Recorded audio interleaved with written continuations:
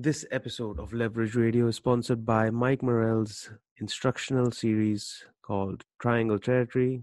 It's available only on thetiger.io. Use promo code LEVERAGE for 45% off on this product. Get it now while the offer lasts.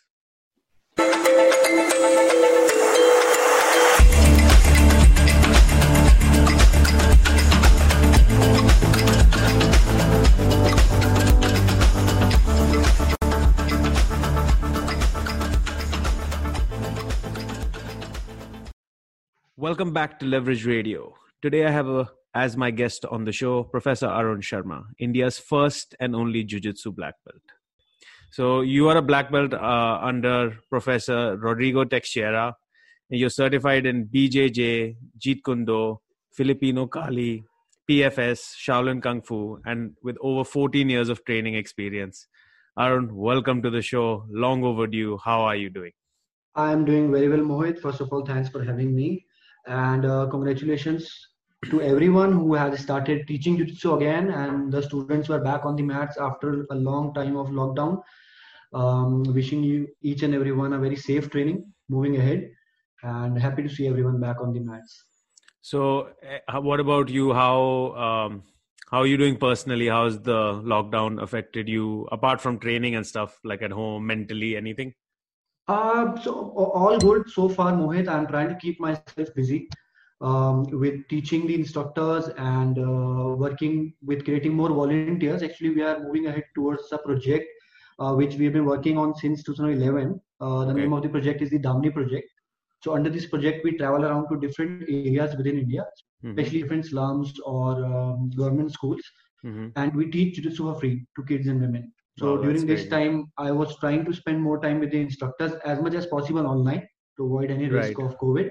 But we were trying to develop that mindset that as soon as the lockdown uplifts, we can go to different places and then start teaching Jiu-Jitsu while keeping the distance, but just because people will be going through a lot of stress, and the number of attacks, also the incident, at home sexual assaults, physical assaults, number of cases increased in US as well and in India as well. So we were really looking forward to spending a lot of time understanding the mechanics of teaching in these areas and creating more volunteers. So that's how we spend most of our time. And also recording few videos, recording some techniques and just the regular stuff. Otherwise, it was good. And how is the plan to reach out? Like, how are you doing your targeting? How do you decide where to go first and stuff like that? So just since whenever I'm traveling in India and teaching workshops, I'm always looking for for example, if I'm teaching a corporate unit, a corporate firm, they have tie-up with few different NGOs close by. Similar to when I'm spending a lot of time with different army units, they also have tie-up with different NGOs nearby. So I try to use them as a reference and then find out these links. That's what personally I do. But now with the volunteers, what we are trying to do, we are trying to reach out to different NGOs and just tell them about what we are trying to do. And if they want to send volunteers or kids or women to academy for training, that's one option. Otherwise, we can send our volunteers. That's the second option. And the third one is the workshop over the Zoom. Right, online as well. Yeah. Yes, online workshop, which is pretty effective because 75% of the self-defense is very theoretical, very mindset oriented, and 25% is the physical technique. So we can always do the 75% of training online. Yeah, like a lot of it is also, to do with presence of mind. Like I see people who are untrained, uninitiated.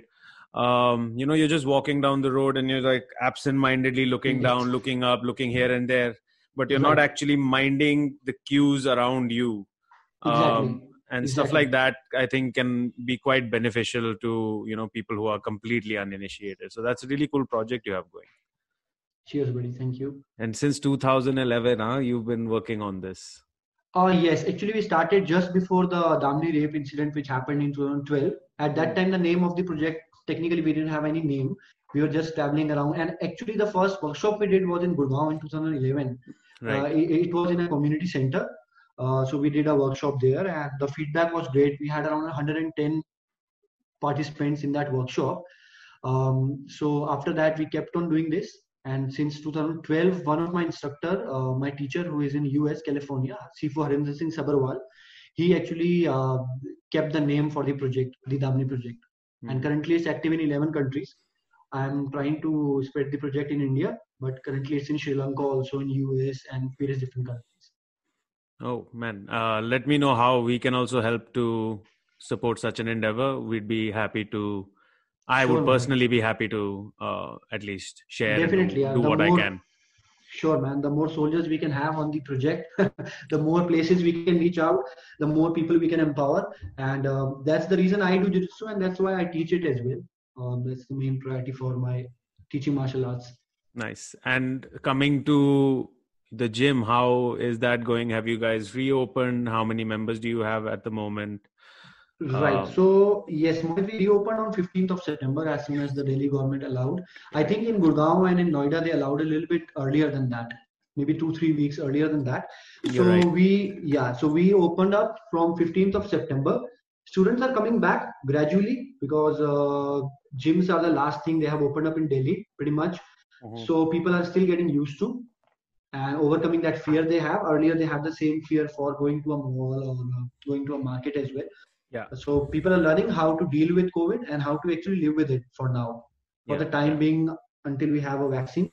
So people are getting back. I think before lockdown, we had around 300 total students. Wow. And after lockdown, I think 50 to 60 students are back in last 15 days. Okay. And then hopefully we think our projection is that in next 3 to 4 months, we will have people back on mat. We'll not be able to fit in those many students right now. Yeah. We are making like boxes in the academy and being very careful that we are keeping enough space in between. We are letting people roll, but with only one training partner as of now. So they are not allowed to switch partner after each roll to avoid the overall contact. Okay. So that's what we are trying to do as of now. Right. We spoke to Carlos Almeida Yes. recently, and even they are doing something similar where he said that there's 4 of them who are training and they're getting tested every 2 weeks, all 4 of them. Right. And then if one of them tests positive, all 4 disband training. So the training is only limited to 4 people. So yes. That would be another way, I suppose, to go about doing that. Right. I think everyone is trying to figure out a very intelligent way to deal with this. And not only that, students have to understand that for gym owners or for the instructors, as much as they want to roll with you or they want you to roll with each other, they have to be really careful. Yeah. Because you cannot be selfish in these times and just think about yourself. In jiu-jitsu, that's a common mindset that you always have to take care of your training partner. So now that kind of mindset applies much more, because now when you go to the academy, you're taking care of each and everyone out there, because now you can hurt everyone at once. Earlier it was like you might hurt your training partner, but now if you're not well and if you're showing up for the classes or vice versa, you can pretty much hurt everyone. And this COVID thing is not something which is temporary. This, once it comes into you, it stays, like as per what I'm hearing from people. Yeah, Henna Gracie, something happened similar to this, where he tested negative, then 1 positive, and then very next day again negative. Yes. So he wasn't allowed to go for his fighters. Yeah, definitely, man. I even heard the interview from Roger Gracie, and he actually, I think, was on the initial stages. He got positive with COVID, Roger, and in his interview, he's saying, "Man, it's the worst thing that can happen to you. It's not that if you get it bad. Yeah, it's not as simple as it looks like that, because it can stay inside you." Yeah, that's true. And so what's a day of classes like at BJJ India? So we are teaching 4 classes in the morning, 4 in the evening, Mohit. And we have not started teaching kids yet. We are only letting people like kids who are 10 above. Anyone who's under 10-year-old, 10 of age, we are not letting them come in, because it becomes difficult to keep them within the box. They usually run around. So we are trying to, anyone who is 10 and above, they can come and they can train. But anyone below than 10 is not allowed to come. And even in the guidelines which Delhi government has, it's not allowed for us to teach anyone who's under 10. So that's what we are doing for now. And we have a bunch of classes. We are working a lot nowadays on body mechanics, because actually what happens that when you get into a regular jiu-jitsu class, all of your attention is towards what the instructor is trying to show you, and then after that the sparring part. So people are not paying a lot of attention of their own body mechanics or the posture or the self-awareness. So we are trying to create that, and I think once the vaccine comes, people will have this attribute developed into themselves, where they are really more aware about themselves, placing their legs, feet, knees. So does this involve a lot of solo drilling, I'm assuming? It does, and then it also requires a lot of visualization. So I'm an NLP practitioner as well, which is neuro linguistic programming, and it's almost like a psychology. Right. So I use that within my jiu-jitsu. Okay. So we are using those aspects of jiu-jitsu that you can visualize, you can do mental rehearsals while you're practicing, especially when you're meditating. And because the body doesn't know the difference between the real training and the visualization. So if you can close your eyes, if you can do the visualization, as per research, you get the same impact. Of course, not physically. Your muscles will not be working at the muscle same. Memory won't be there, but the neurons will be, at least in the head, will be firing for what you want, right? Actually, the muscle memory is there. The muscle memory develops, but the way the muscle triggers and the speed is not there, because you're not doing the entire motions. But within your mind, while you're visualizing, you're doing these short motions. So you're technically sending those signals to your muscles. So it's not just here. For example, if you're going for an armbar, if you close your eyes and you imagine you're going for an armbar and you use all the small muscles and just move your body in a way that you're going for an armbar. So technically you're developing the muscle memory, but of course you will not be able to develop the speed and the physical speed and the conditioning for that. And the timing, most of all, will be lacking. Yes, the timing, definitely. The timing is one thing which, since like many years, people are learning jiu-jitsu from online. Even I really got a lot of help from online, because when I started, there were no jiu-jitsu instructors around. And one of very well-known jiu-jitsu practitioner, Professor Roy Dean, he has very cool videos on YouTube. So he actually, on my birthday, he sent the entire box of his DVDs. And since then, he's trying to help me out to learn jiu-jitsu with like virtually as much as we can. So whenever we are learning jiu-jitsu virtually, we don't get to develop the sensitivity of the skin. We don't get to understand the pressure of different techniques, and we don't understand the timing. So these three elements are missing, but everything else you can pretty much learn through virtual training as well. Right. So when did you start with martial arts as a whole? Right. So, Mohit, I started at the age of 12, and this was not something by choice. This was by the circumstances. So when I was 12, I used to go for my tuition, like for my coaching, just a house next door to me. As one does. And then two of my friends, one was in the same class as I was, and his elder brother, that was their home. So their elder cousin came in, and due to some business conflict between their fathers, he killed both of them with a knife. And I was there, right there. The guy killed both of them. The smaller one got beheaded, almost like on the neck, and the other one got stabbed in the stomach. So I still remember that incident, and I sat down there. The other guy also sat down on the same spot. He didn't run away after doing this.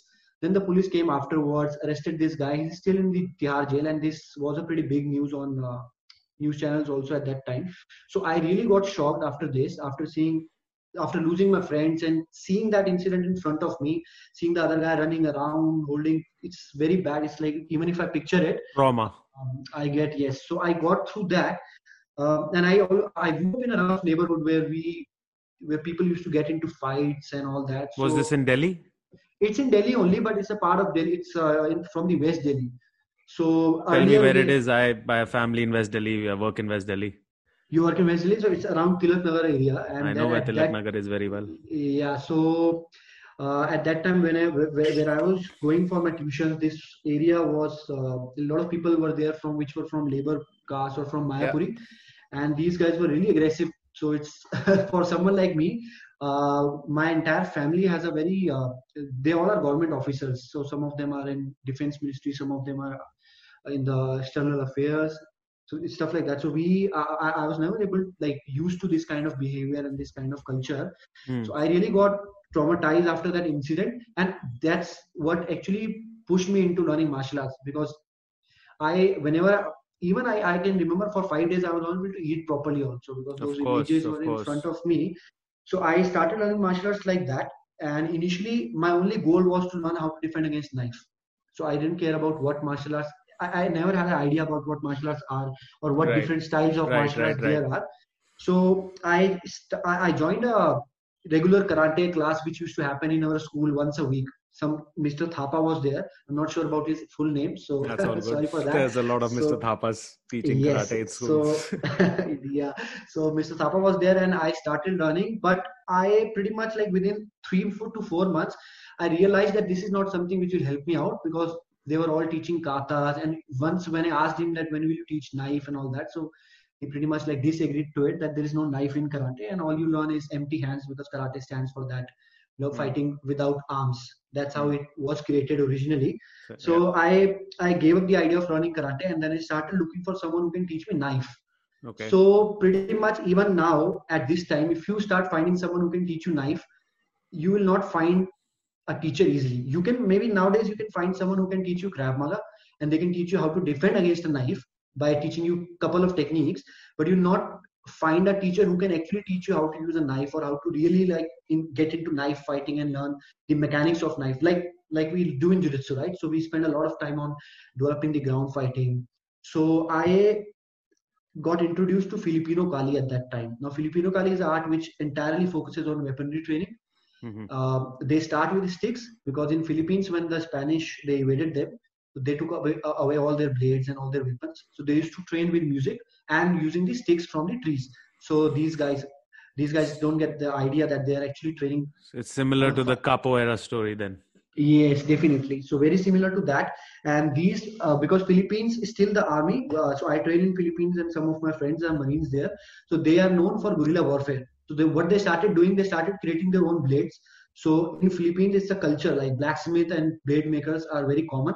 So they started creating their own blades, and they started hiding on the trees. So from there, they started slowly getting winning the territory back.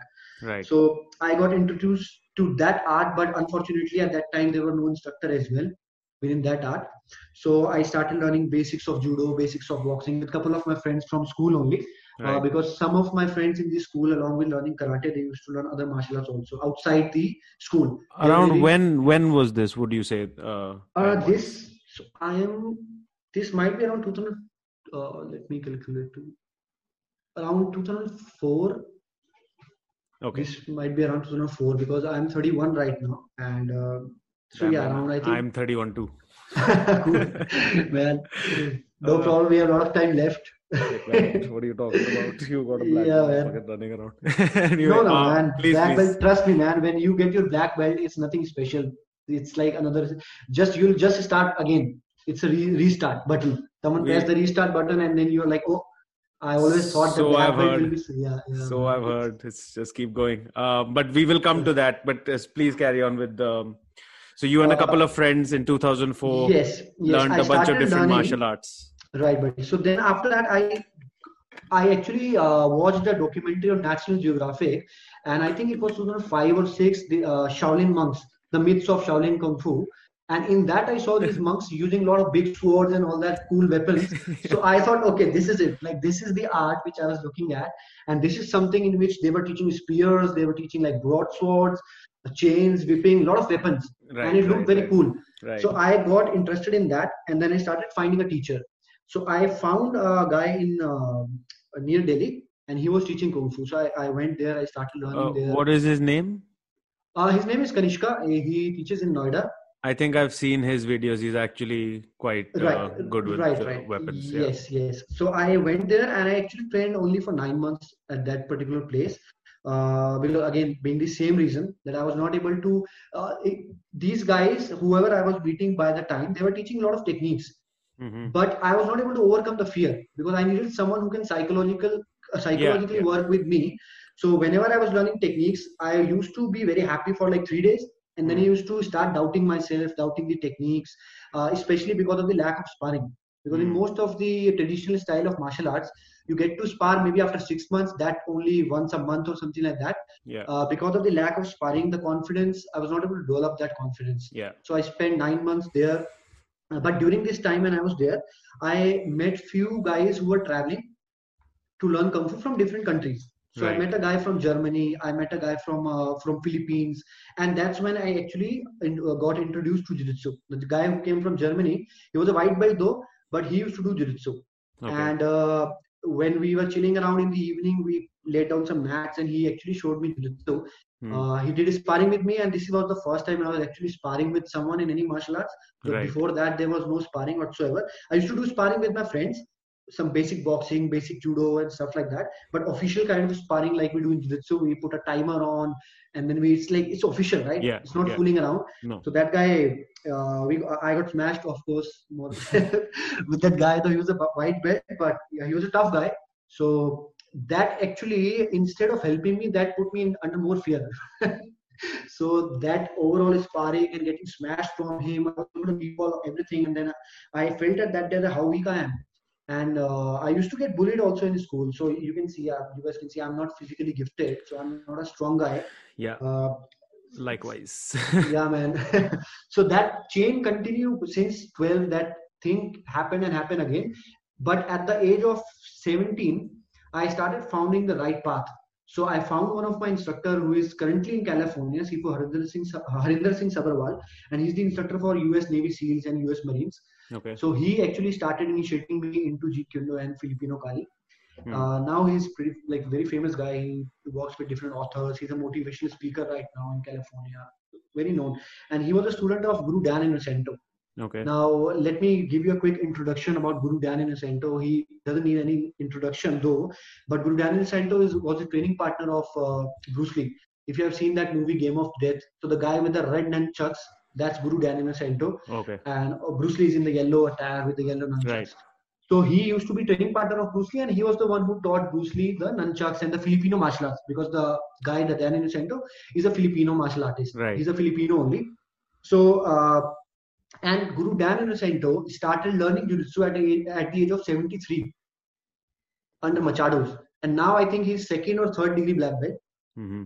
So he started at 73. So that's what inspired me also to now get deeper into jiu-jitsu and start learning it along with Jeet Kune Do and Kali. So through learning Filipino Kali, I was able to overcome that fear of knife so far. Right. But what that did, that had a negative impact on me, because Kali is all about killing. You have to be really aggressive. You don't have to it's all like Cobra Kai mindset, right? No mercy in it.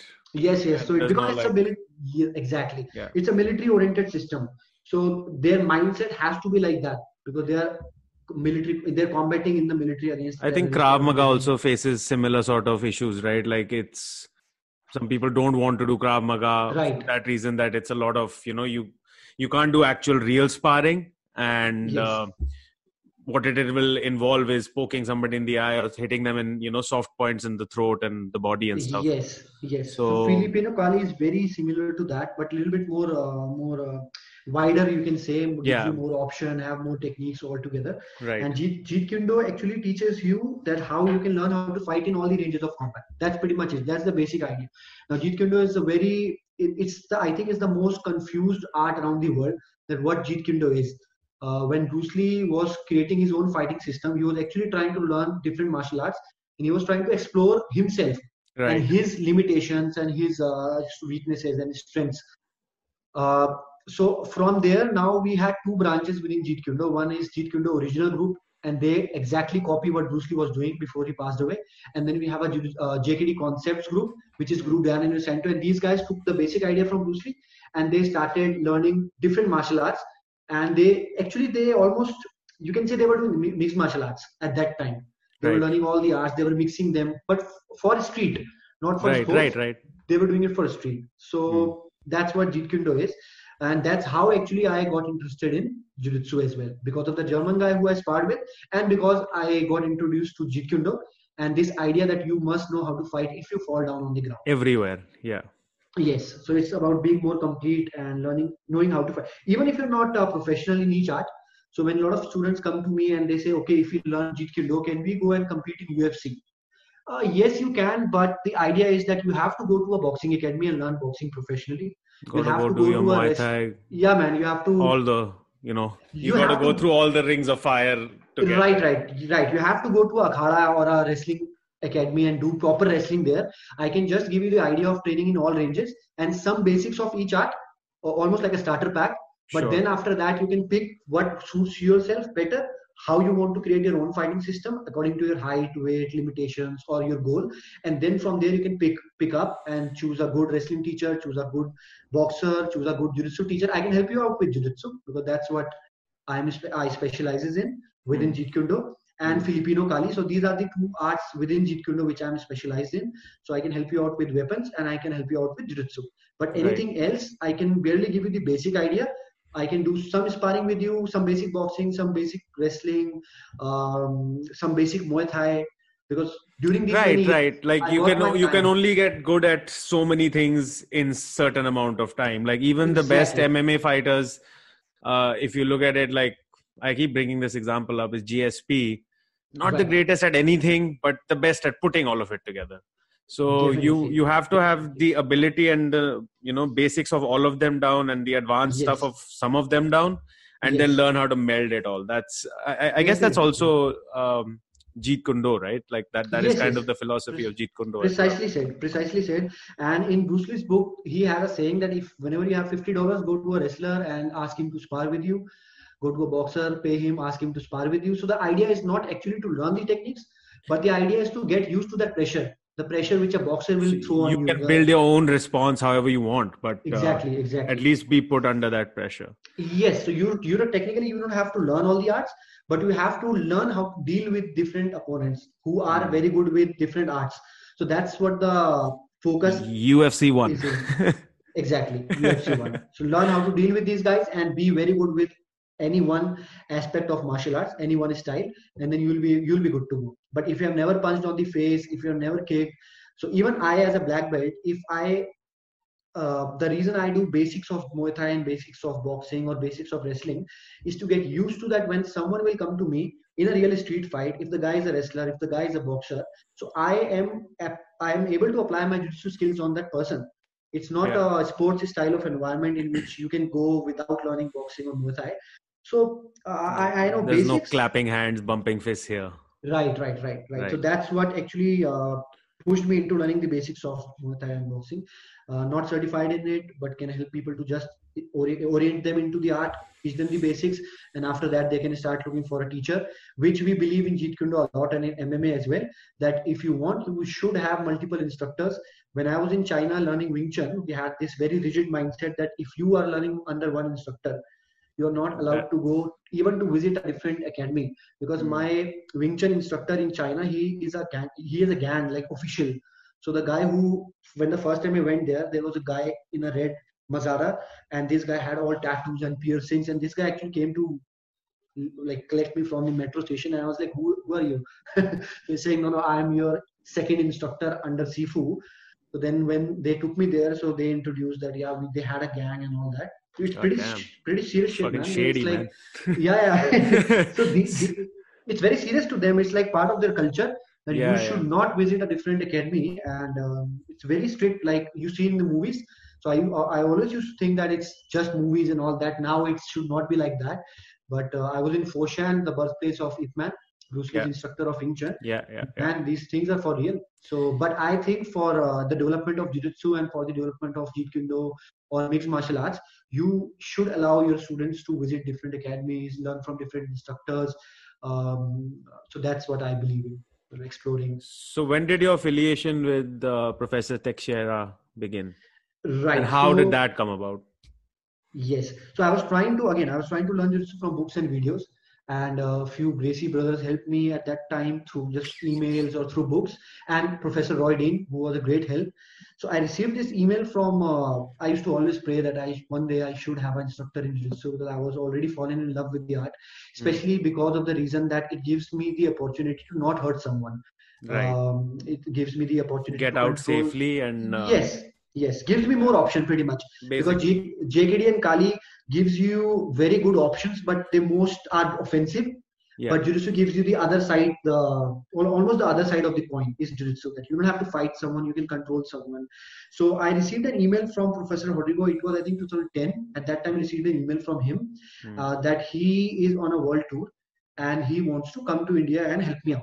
Maybe someone told him, maybe someone from Gracie's or the Roy Dean or someone within his friend, because he used to learn from Hickson and he's a training partner for Shanji Hibero and Chrome Gracie. So multiple time world champion Rodrigo. So I'll tell you more about him in a while. But that's how I received his email. And at that time, he didn't introduce himself as a black belt, or so I was like, maybe it's a blue belt or just someone who is planning to visit. So I said, yeah, bro, come over. Uh, come over. I can teach you some Kali. I am doing Kali nowadays. I can teach you some Kali. You can please help me out with some Jiu-Jitsu. So he was like, yeah, definitely. So just let me know when and how and where. So that's how it happened. And then when Rodrigo first came in, I still remember going to airport to receive him. And this guy with like shorts, Brazilian, pretty much like sandos, tattoos, and very chill guy come walking over. And I was like, okay. And then when the first time he was wearing his gi and his black belt, that's when I saw he's a black belt. Actually, funny enough, I was not aware about the ranking system in Jiu-Jitsu at that time. Right. So I was just oriented towards learning the art. So you were a white belt then? White belt, man. It's like that's crazy. Yeah. I got promoted from Rodrigo all the way from blue to black. All the belts came under him. So he actually gave me my first gi. For first few weeks when I was training with him, it was all no gi. And then he later down the line he introduced me to the gi jiu-jitsu that and taught me the culture of jiu-jitsu, that why we wear a gi in Brazil and what the culture behind it is. So it's a cultural aspect of jiu-jitsu as well, wearing a gi, and it's more respectful. And then he taught me about the different belts there are in jiu-jitsu, and these belts actually differentiate the level of experience someone has on the mat. Nothing other than that, but just that this guy is more experienced than me and there is something I can learn from. So he gave me my first gi, which was Albino and Preto. I still have that with me, black color gi, and no belt. So I was not wearing a belt, so no white belt. So I was just wearing my gi, flying around here and there, and that's how I actually got introduced to the physical side of that. You can say that was the first time I actually felt what jiu-jitsu is, because that was the first time I trained with someone who is really second or third degree black belt, proficient, like super proficient, very proficient. Like at that time, I think he was competing. He had matches against Marcelo Garcia, Damien Maya, and all these guys. Dean Lister, so top of the line. So and then I was trying really hard to fight him, and nothing works. And he's smiling, almost like talking on phone with one hand, beating me with the other one. So that's where I actually realized that you can be really good at something, and you don't have to fight anyone. You can smile and just control people and pretty much like control them until their aggression is calmed down. So he actually introduced me to the real side of jiu-jitsu, pretty much, not the side in which you're focusing on submissions or you're focusing on beating someone or winning points, but the side of jiu-jitsu in which you're trying to improve yourself through training and understand the culture of the art, understanding the history. And man, I still remember that guy is so humble that when we did our first seminar, he took all the money and he gave that money to my mom. So Rodrigo is different, man. It's difficult to explain in words. And till date, he has not charged me even a single penny to train. And we are like family. Whenever he comes here, he stays at my house, cooks. It's like it's more than brothers, man. It's difficult to explain the feeling I have for that person, almost like an elder brother or a father figure. He's around 40. He will be really pissed off when he'll know that I'm calling him almost like a father figure. I'm only 10 years older, man. Man, yeah, exactly, man. Gave me a black belt, how you made me. Really, man, it's difficult to explain in word what that person did to me. And actually, that was the person who was able to truly help me out with the psychological aspect of martial arts. Before that, I was always looking for these people who are wearing robes, looking like monks, or really professional people who look very that they can teach you meditation and stuff like that. This is one of those from day one, you realize that, this is what the path looks like, that you just got to keep going. And then through your different belt levels, like it was just like keep going was the philosophy, I'm assuming. Absolutely, Mohit. Like one more thing which Mohit, because before I found Rodrigo, I went through many different instructors in martial arts. I don't want to name all of them, but I went to many of them, and most of them were a disappointment to me, because either they were not able to help me out, or they were full of ego, or they were trying to prove a point by hurting the students. So that was a common thing which I realized when I was traveling to different classic examples of man, like putting me on a lock and not letting go. Yeah. Kids are tapping and all that, and they're trying to prove that but they're never sparring with anyone. But through showing techniques and just hurting the students, they're trying to prove that they're very good or stuff like that, and misusing the students, trying to like create quarrels between the students. A lot of like bad attitude overall in the academy, bad vibe. So I had that kind of experience. So I almost stopped trusting people before just I met Hodigo. I was I almost wanted to quit martial arts because I was not able to find any good instructor. Now, no disrespect to anyone, but what I was looking to get from martial arts, I was not able to get it from different instructors who I met. So they were very good skill wise, but they were not able to help me. And the attitude, because I used to watch Shaolin movies and I used to see in Shaolin. At once, I I shaved my head and I was all like the Shaolin ceremony, meditation, and all that. Truly, man, I can share the pictures, but it's like funny. There's a lot going on, in somebody who like as a young person who consumes a lot of media, for example. Right. You see a lot of shit and you think that this must be real, this must be real, this must be real. Like you can literally now not discern what is real and what is not real, right? Yes, Mohit, yes. And I have that perception that these guys who are wearing monks' robes and all that, they will be really good with philosophy, they'll be really good with meditation and all that, like they show in movies. But whenever I went there, when they were wearing the robes, they were acting in a way. The moment the robes were gone, they were regular people with all their issues and troubles, and not even able to pretty common. not even able to solve their own problems. Forget about helping the students altogether. So yeah, that's why I got disappointed, not because these people were not good or these people were. So is that why you decided to open, BJJ India or your own martial arts dojo where you're like, man, I've seen the crap out there. I want to set myself apart and this apart, from that. Do you love fine craftsmanship, beautiful designs, and stunning leather products? Well, look no further. Tiger Maroon is an ode to contemporary global design fused perfectly with the finesse of expert artisanship. Tiger Maroon is a made-in-India global brand with products that are handcrafted to glorious perfection. They've got laptop bags, backpacks, belts, tote bags, clutches, wallets, card holders, passport holders, laptop sleeves, notebooks, keychains, mobile covers, and everything in between for both men and women. In fact, I'm using one of their wallets right now. So use the promo code LEV20 and get 20% off your order. That's LEV20. That's www.tigermaron.com. Yes, Mohit, I'm back. You're back. Network just got disconnected. Yeah, what were you asking, please? I was saying, so you saw a lot of the bad martial arts clubs and dojos out there. So that's why, and when you decided to open your own, I'm assuming? Yes, definitely. Because of that, and so my first academy was just me going to a park and teaching 2-3 students. That's it.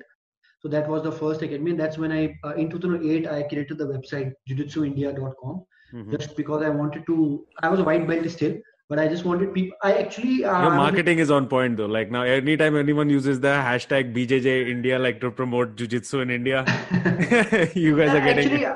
I'll tell you because I use that a lot. Like for all my posts, I mean, what am I going to do? Not tag BJJ India, like not because of yours, but generally. So I'll tell you why, Mohit, the idea that BJJ India is not the academy.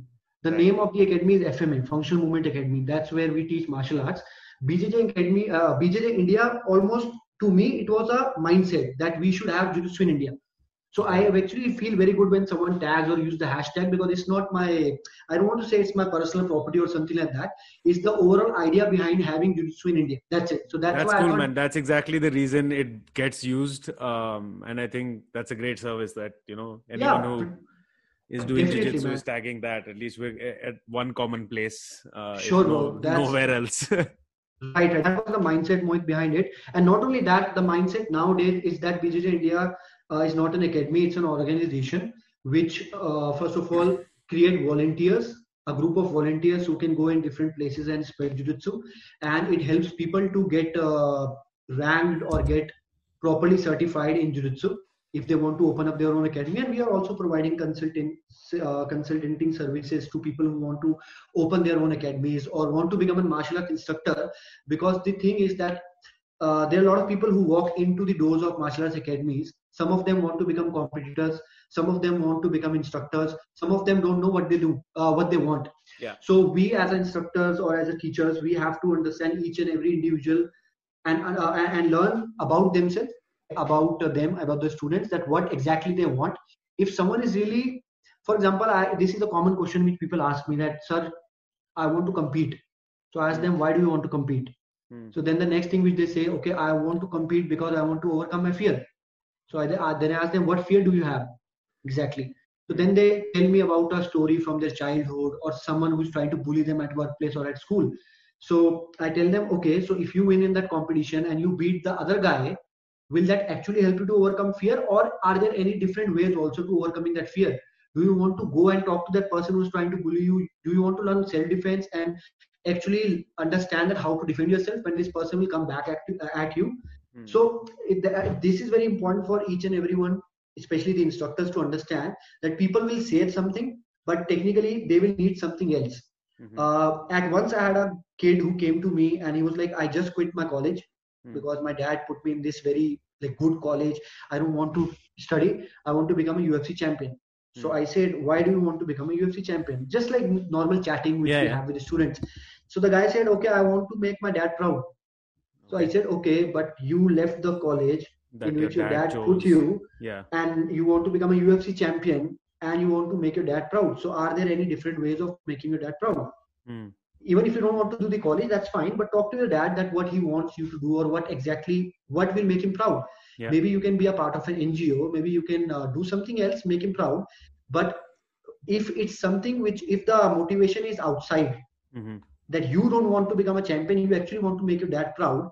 So I think you'll not go the long way, because you might train for 6 months, 8 months, and then as soon as you get injured, now you'll not make your dad proud, you'll make him angry, and then at that time you might quit. So then you've lost college and you have given up on this fake ass dream you had.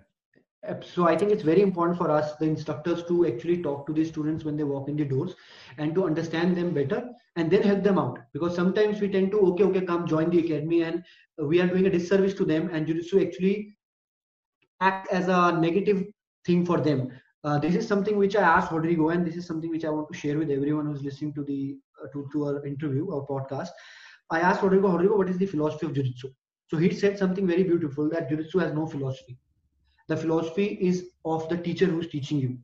So if you go and learn Jiu-Jitsu from someone who is really into street fights and who are into bar fights in Brazil, for example, who's a street fighter and he's using Jiu-Jitsu for wrong reasons, if you're a student under him, you'll not learn anything good out of Jiu-Jitsu. Right? And now on the other hand, if you go to someone who has a very nice philosophy on his own life and you learn Jiu-Jitsu from them, now you learn the good side of Jiu-Jitsu.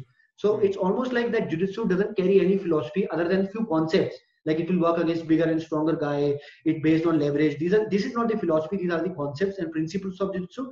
But the philosophy it carries, technically, the philosophy is the instructor who is carrying it, and that you technically become an image of your instructor. So that's what we see in martial arts also. The people who end up with different style of instructor, they end up becoming almost similar to their instructor. Right. Or they end up switching schools, because their mindset is not matching up with the instructor, which I think is a great thing. And I think that's fair enough. Definitely. Yeah. Definitely. I think every student should understand that if their mindset is, regardless of the techniques, because maybe the most bullshit of a person can have the most beautiful technique, and the person who has the worst technique can be really the one who can help you out, because he understands the philosophy much better. So as a student, you have to see which mindset, or where do you want to go. You want to go to a competitive style of Jiu-Jitsu academy, you want to go to a self-defense style of academy, you want to go to MMA or Jiu-Jitsu fitness oriented, definitely.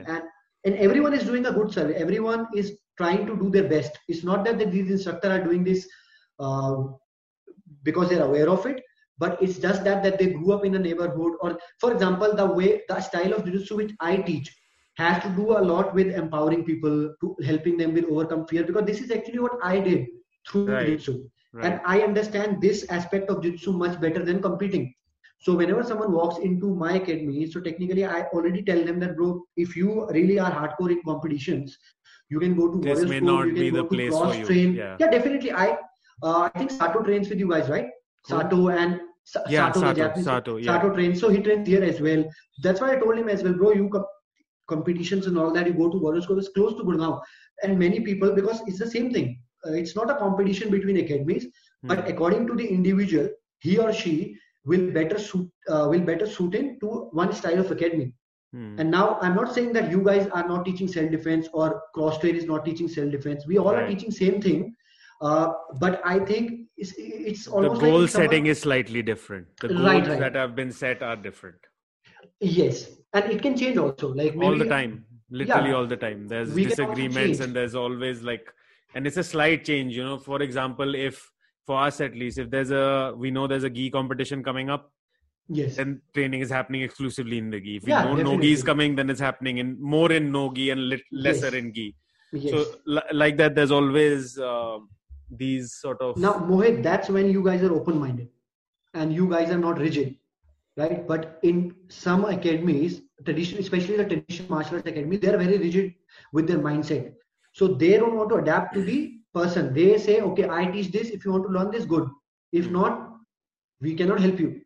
So when you cannot help someone, at least recommend them a different school, which can help them out. Fair enough. So that's I think having an open mind when Jiu-Jitsu teaches us, all the Jiu-Jitsu instructors around India, I think everyone is very open-minded. There is a healthy competition between the academies, which is very good for competitors. I think so. Yeah, but there is no bad feeling or about any academy, because we are little bit there is. Let's be very honest. There's a little bit of. I would say it's competitive rivalry or whatever it is, but I think it's healthy. It needs to be there. And like you very rightly said that nobody should have to feel pressured to do jiu-jitsu. That's the dumbest thing. Right. That, somebody's on your head holding a gun to your head. That is the literal opposite thing.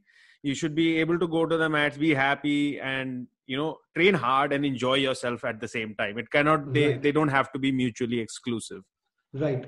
Well said. Yeah, definitely, man. But and I've got, sorry, please carry on. Yeah, just wanted to say that you can, if you really want to feel empowered, there are the two best examples I can give, that you can do that by competing and winning championships, or you can do that by going to NGO and helping small kids people. And women. I was going to say, or helping people. Yeah, both the ways are great ways to feel empowered and feel finding yourself. So now it's up to you. I love how everyone in this community, nobody talks about money. They're like, dude. Man, that's why we all are not rich, man. But you have 300 students, man. You're doing really well.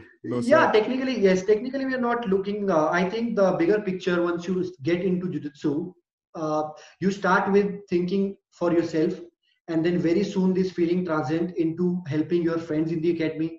Then it transcends into helping the society. And that's the most beautiful feeling. And I asked Rodrigo once. Rodrigo said, you should compete. I said, why?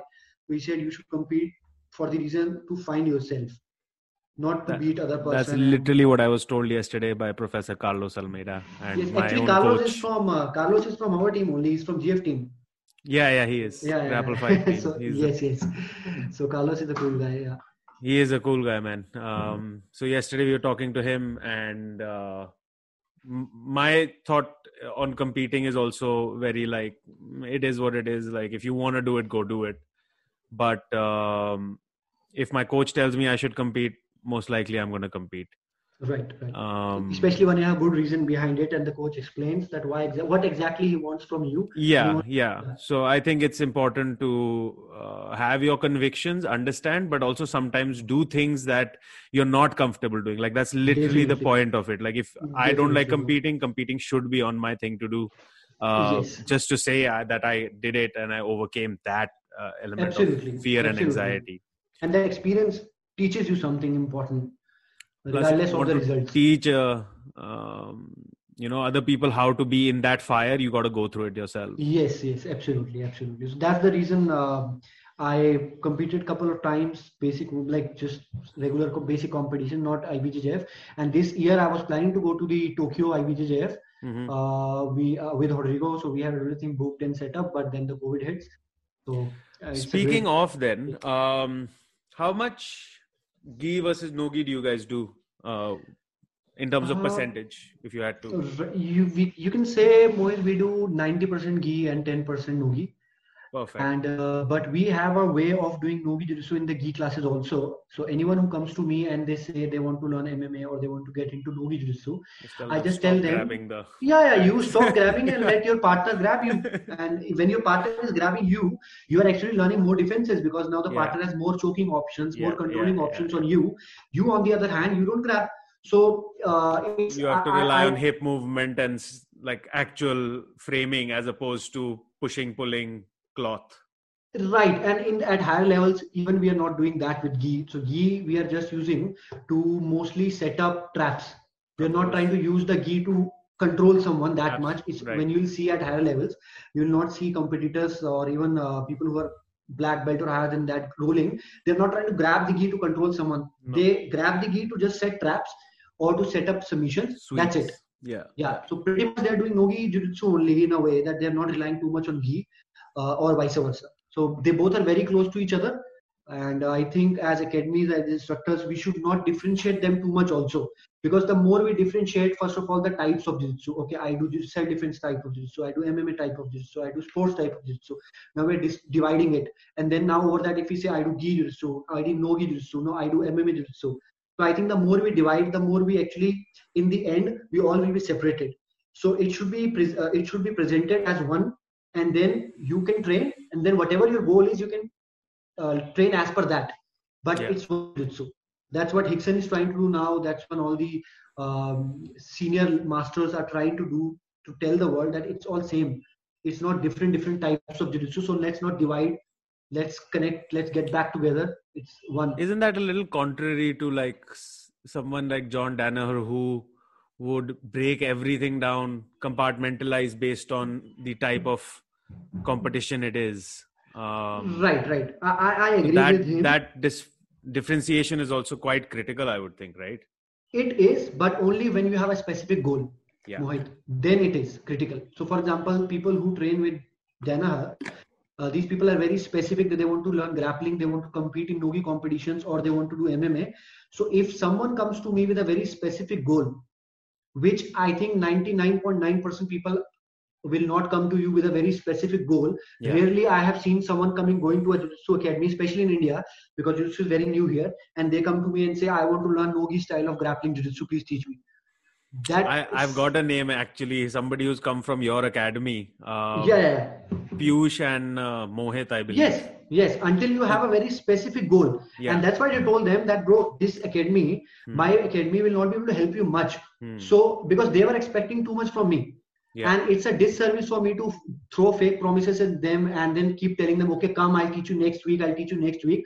So I think it's very important for us instructors to make it very clear to the student that the type of jiu-jitsu you want to practice and the kind of mindset you have will not fit in here. Because, for example, at that time when these guys were training with us, in their batch, we had almost everyone who was 30 plus. Right. And doctors, pilots, and they hit it even if their wrist bends a little bit or the finger twists a little bit. And now we have 2, 3, 4 people who are really competitive and they want to roll with people just to develop their competitive skill, while the other person is just there to have fun, weight loss and stuff like that. So that's where the mindset doesn't matches, and that's where these differentials comes into play. And that's when we have to tell students that this place will not be able to help you much. You can start looking at a different place, which is, I think, a great service which instructors can do. Some instructors feel like, I don't know, just like hold on too long. Like, I'm like, fucking let them go, man. It's not no skin of anyone's nose if somebody wants to go train somewhere else. Right. Piyush is a great guy. Piyush is doing very well. He moved to Bangalore, and then actually Piyush, after a few months, he moved back. He said, can you take me back? Now I have realized the essence of jiu-jitsu or whatever he figured out. I said, man, cool, come back, no problem. I took him back, but then the same thing, the mindset was not there. The same thing started happening again, and that's when I said, bro, now I don't think it will work. So it's pretty serious. You look for some other place and go. I think he's finally now, like, he's got a team. We've got a team of young guys, all like in their 20s, who are just, that's it. This is all they want to do is compete in jiu-jitsu and train. So a lot of respect for them and no hard feeling. It's like, but coming to your competitive aspirations, so you said you were going to go for the IBJJF tournament. We have some big news in the IBJJF world. You know what I'm talking about. I am talking about. I quit my Nogi career. I retired from Nogi now. No leg locks for you, safe to say. No leg locks. I don't. So let's understand what type of jiu-jitsu I do. So I do very traditional style of jiu-jitsu, and we practice the modern stuff as well. So we do berimbilos, we do 50-50, we do leg locks, but you can say that almost it's a substitute, it's a side thing for us. The Right. type of jiu-jitsu which we do is very, because my teacher is from Hickson lineage, and we do very self-defense, street-oriented style of jiu-jitsu. Right. And we work a lot on learning the foundation of jiu-jitsu, the concepts and principles which can take you all the way from white to the black belt. The invisible jujitsu. Right, exactly that. The hip placement, the minor engagement of the hip, the isometric. Smallest of things. Right. So I think personally for me, I have not figured out even 50% of that style of jiu-jitsu. So for me now to switch to a different style of jiu-jitsu, I think I'll be old very soon. If I start branching out and learning, I do 50-50, I do berimbolos and all that, but I'm not a big fan of them. What I'm still digging into is deeper essence of jiu-jitsu and how jiu-jitsu can help you mentally, the psychological effect of jiu-jitsu. So I'm more into that. So some of my students, they are learning from Danaher's DVDs, and even when they spar with me, I have asked them, they go for the leg locks, no problem, but don't go for the leg locks on someone who's a white belt. Yeah, or like a white belt and a blue belt there, and especially the white and blue belts who the people who don't go back at home and open up jiu-jitsu videos. Crazy people like us, right? There are people who just come to the jiu-jitsu twice a week. It's done. It's in the back of their head. Gonna go rest now. Yeah, man. Yeah, that's it. So they have no idea what's going on in the jiu-jitsu world. Who is Marcelo Garcia? I have purple belt students, and they don't know who Marcelo Garcia is, who Roger Gracie is. That's a shame, bro. I must. It's a shame.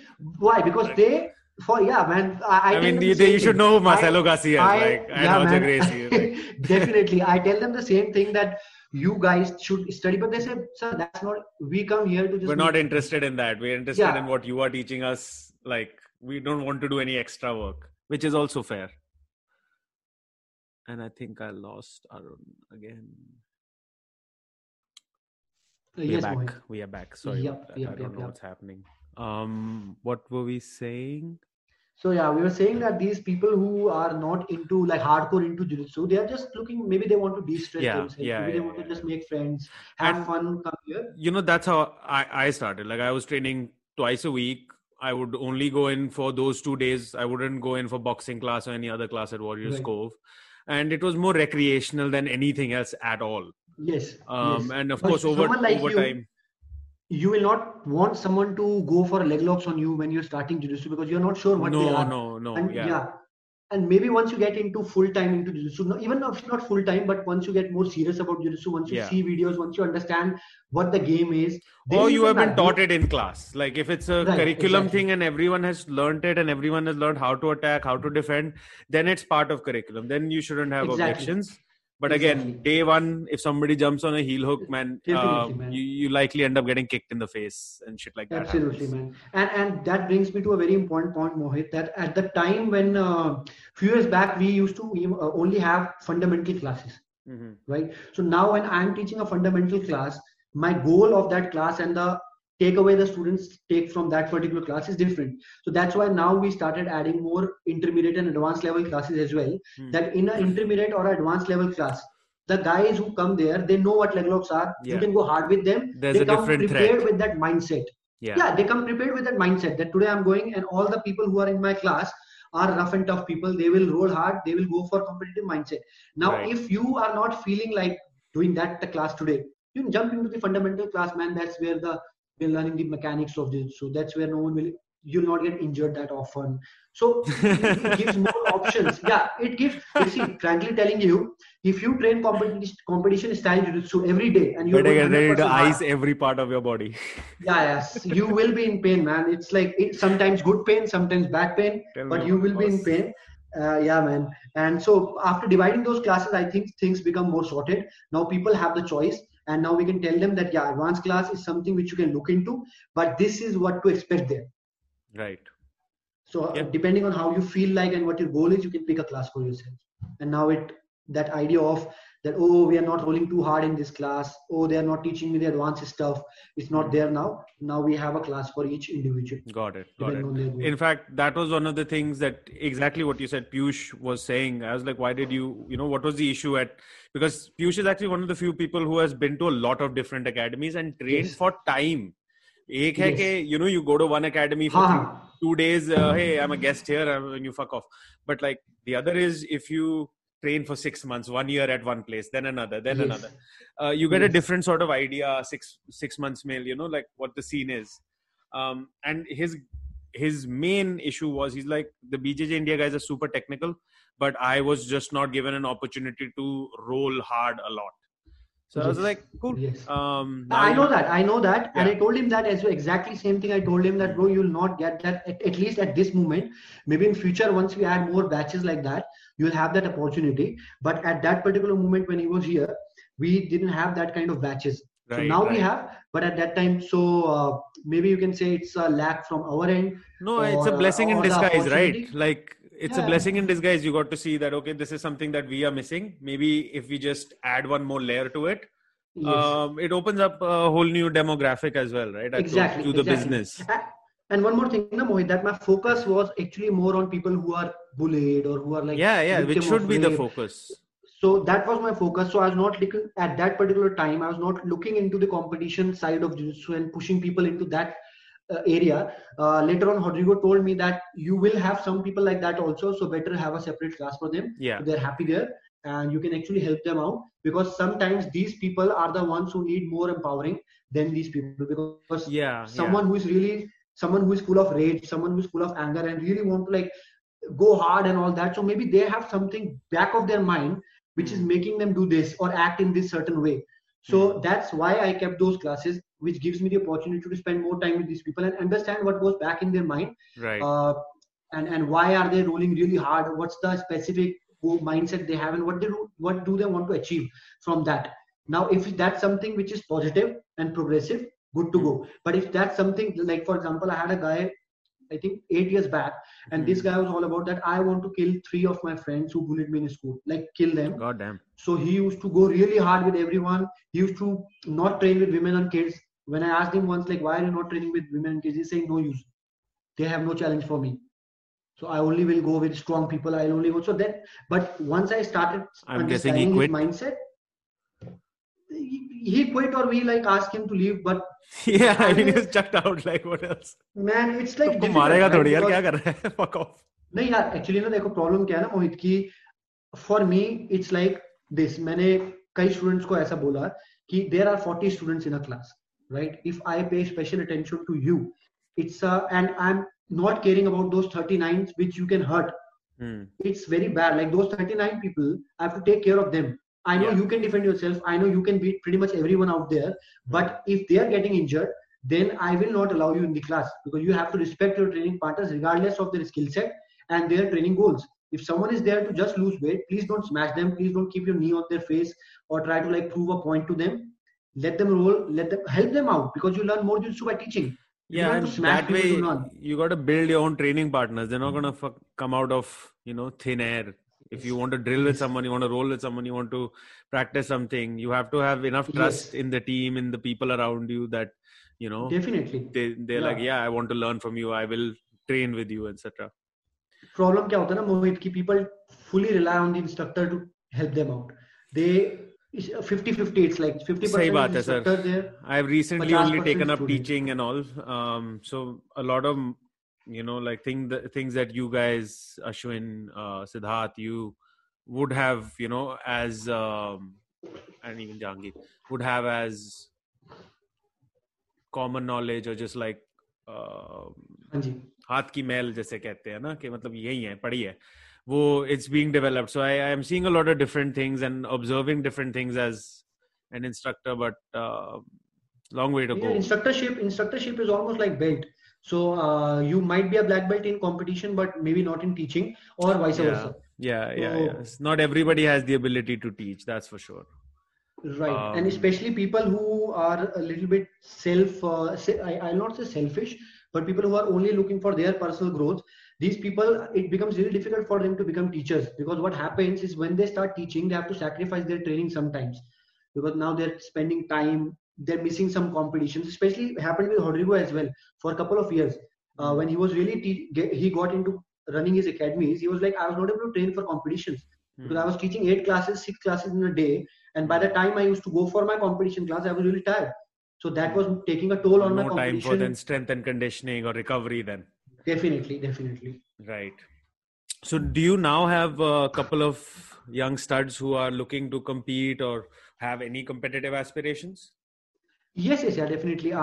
We have, I think, around 8 to 10 guys are there, and we even competed. I think you guys were there also in the Asian competition, which happened, I think, 2 years back, 1.5 years back. The Must have been. competition which I happened. would have been not there, but the team Right. must have gone there. Yes. So there we went. I think 14 of us went there, and out of 14, 9 won the gold medal. And there was this team from Kazakhstan who later on he became very good friend of ours. I know And who you're talking about. Like, yeah, in which category and what, like, I know. Right. So technically, the students who went from our academy, they did very well, and they pretty much got the gold in their particular weight divisions or the categories. Right. So, and these guys are constantly competing. Adil is one of them. Arnab is one of them. So these are, and there are 8 to 10 more. These guys are looking into even going for IBJJF. We were planning to go this year, but maybe next year, as soon as the COVID thing settles down, we will definitely be going. Because I asked because so we started this podcast because we decided to put on a tournament, a jiu-jitsu and grappling tournament, a pro invitational tournament with a winner gets a substantial cash prize and not just here's a piece of plastic or like some cheap metal. Go show it to your parents. Because there is a lot of practice and hard work, and actually money goes. Reward bhi aana chahiye na bandon ka. Then that's how the sport grows. So it's a great thing which you guys. So we are trying to do that, and this Leverage Radio podcast was a platform to promote the art in the country, the artists being the competitors, and everything like that. So if any of your guys would be interested, we can connect offline. Maybe if they don't want to do the no gi stuff, we can have an exhibition match in the gi. And the same for you. I think the whole community would like to see you put on a gi and go up against Ashwin or Sid or somebody like that, who again is at that level. And absolutely, I think it'll be really good for the sport. So it's just something that I wanted. You don't know how many people have asked me to ask you this. So I'm just telling you and giving you honest inputs, man. Yeah, definitely, bro. Definitely. Whenever I am see, there is thing that I got my knee operated twice now, so I have to be a little careful about my knee, and that's why I was taking. That's why I was saying do the gi. No issues for the knee and stuff, and it'll just be definitely good, man. Like, forget all this. Even, by the way, my knee, 2 surgeries, both knees. Man. So mess. That's what I'm really careful about, because this is what I do full time. I teach jiu-jitsu, and though I'm a computer engineer by profession, so I do a lot of graphics and all that. But this is something. But definitely, man, you guys can put up a competition. We'll see. I think at least 4 or 5 guys are there who are really eager to compete. Especially after the lockdown, they have to like. All that energy is there. So definitely, man, it will be a great thing, and will be a. That's awesome. I hope you'll be there not just as a fan, as a supporter as well. And we'll try and get you on the card if we can get a match. I think it'll be the biggest thing to happen to jiu-jitsu in India since ADCC, I suppose, and you getting your black belt. That's all I have. How do you guys think I can support you guys or jiu-jitsu? Or this is something which I think you guys can help me out. Man, I keep saying I keep saying that cross training should happen. So yes, maybe like once a month Sunday open mat somewhere where everybody trains. But I wouldn't recommend that right now because of the COVID pandemic situation. But in the future, something like that. Bilkul. I don't know, do a leg lock seminar, get Ashwin over. He's truly one of the best I've ever seen. In at least, that field of grappling and leg lock stuff is just phenomenal. His knowledge on it. In fact, he'll be releasing a DVD soon. You come down, do something in the gi for the guys. Sure. It's this kind of knowledge sharing that has to happen. Absolutely, man. I'm really have the same mindset, and I think the way we can promote jiu-jitsu in India is by building the army, man. And some people will go compete, some people will become instructors, some people will go in NGOs, some people will be able to improve in their personal life through jiu-jitsu. That's what jiu-jitsu teaches us, adaptability. So I think that's the main thing, man. Awesome. Arun, thank you so much for doing this, man. It was a real pleasure talking to you, man. Absolutely, man. Thanks for inviting, and best wishes for the future endeavors and the competition which you guys are planning. Thank you, sir. We will touch base offline. Bilkul. Thank you.